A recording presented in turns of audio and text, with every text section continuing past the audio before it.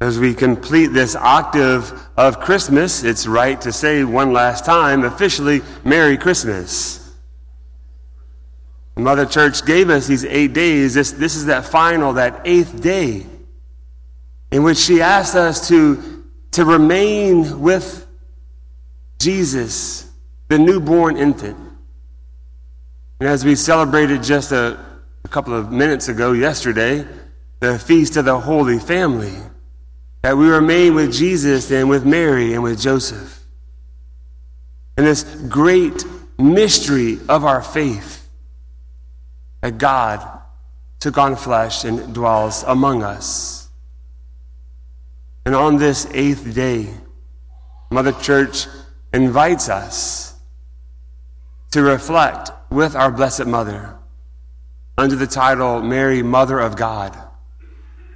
Such a powerful title that there was lots of energy spent trying to figure out if this was the proper title for her or not.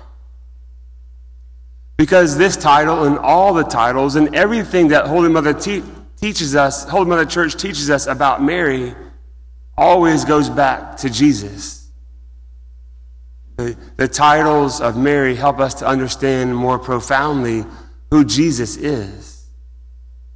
And so, Mary, Mother of God, she's a mother. Mother gives birth. She gave birth to God. She gave birth to God because she gave birth to a person. And that person had two natures, a divine nature and a human nature. And he was fully God and fully man. So the child that Mary gave birth to was God. And so it's right to refer to her as Mother of God. This dates back to the year 431, the Council of Ephesus. That location, that city where some believe Mary died.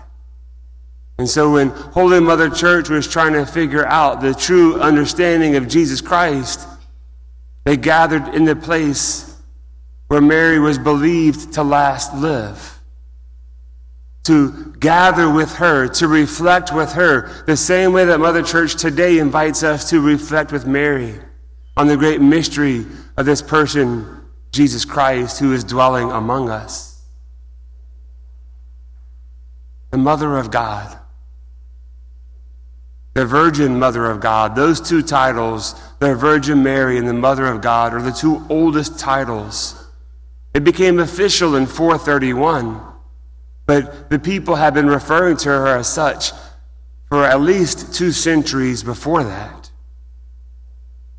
If you go and visit the Holy Land or to the catacombs in Rome, you can see from the earliest days of the church images of Our Lady cradling the Christ child in her arms, Mary, the Mother of God. And a beautiful reading we had from Numbers in the first reading about this great blessing.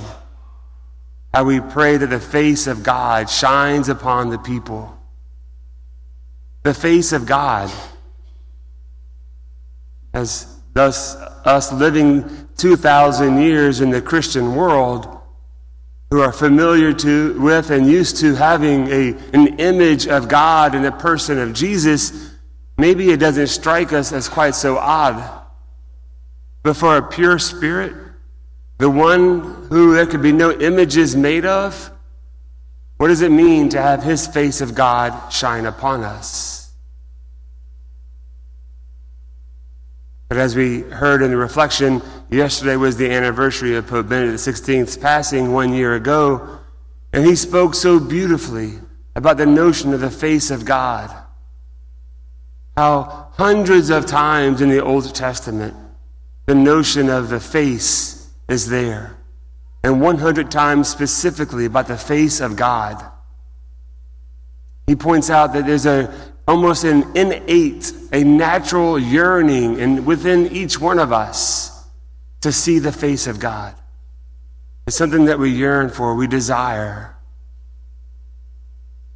And in the Christ child, who received his physical characteristics from our Blessed Mother, we get to see the face of God. This first day of the year is also known as the World Day of Prayer for Peace.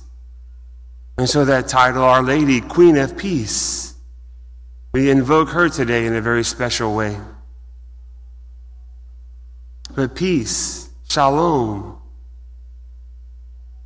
what the great saints would tell us, that peace is the tranquility of order. In our modern world, we think peace means no war. That's certainly part of it, but it's so much more. It's the tranquility of order. And when we went to Mass yesterday for the Feast of the Holy Family, we heard so beautifully given to us the proper order and structure that family life is meant to live out. And as family lives live out their proper order, the proper structure, it's a reflection of the greater family of God, the church. And it's living out that order, things in their proper place, that we can really achieve the peace that Christ died to give us. So we pray to have our lives properly ordered, which means Christ, God, is first in our life. And as we were encouraged during the meditation to do an examination, where is my heart? Where are my thoughts? What's going on? Our Blessed Mother, what it said today that she reflected on these things, we could also say she pondered these things, as some translations do. To ponder, to take things that seem to be separate and divided and not connected, and to bring them together into one. To gather up those things. To examine our hearts and our minds under the gaze of our Blessed Mother. That we can too, like she did, ponder these great mysteries of the faith. That she who was there with Jesus from the very beginning, she who saw his face first, can teach us how we are to relate to him and what it means for his face to shine upon us. As we think about this, gazing upon the face of God, the face of Jesus, as our path to peace, our path to order. As we were praying before Mass in front of the Blessed Sacrament, I remember a retreat I was on maybe 15 years ago when Sister Claire was one of the presenters. As we were kneeling in front of the Blessed Sacrament, and she gave a very powerful reflection, as she was known to do. And she was encouraging us to look upon the face of God in the Holy Eucharist. Look at him, she kept saying, look at him. And on this day for peace, she said that the reason why we have so much anxiety, the reason why we have no hope, is because we spend so much time looking at ourselves. And we make ourselves the victim in so many things, when the victim is here before us. Look at him, she said. It's the same thing that we had in the first reading. Let his face shine upon you. As we begin this new year, maybe that could be one of our resolutions. That not only will we look at him, but we will let him look at us. That we will let the light of his face shine upon us, the light of his countenance, the healing, powerful gaze of Christ, which will help us to ponder all the many and varied things in our hearts and in our world, but put them in their proper place, put them in the proper order. And when things are in their proper order, then we will have peace. And so we pray with expectant faith, with expectant hope, that as we gaze upon the face of Jesus, that we will also see the face of Mary.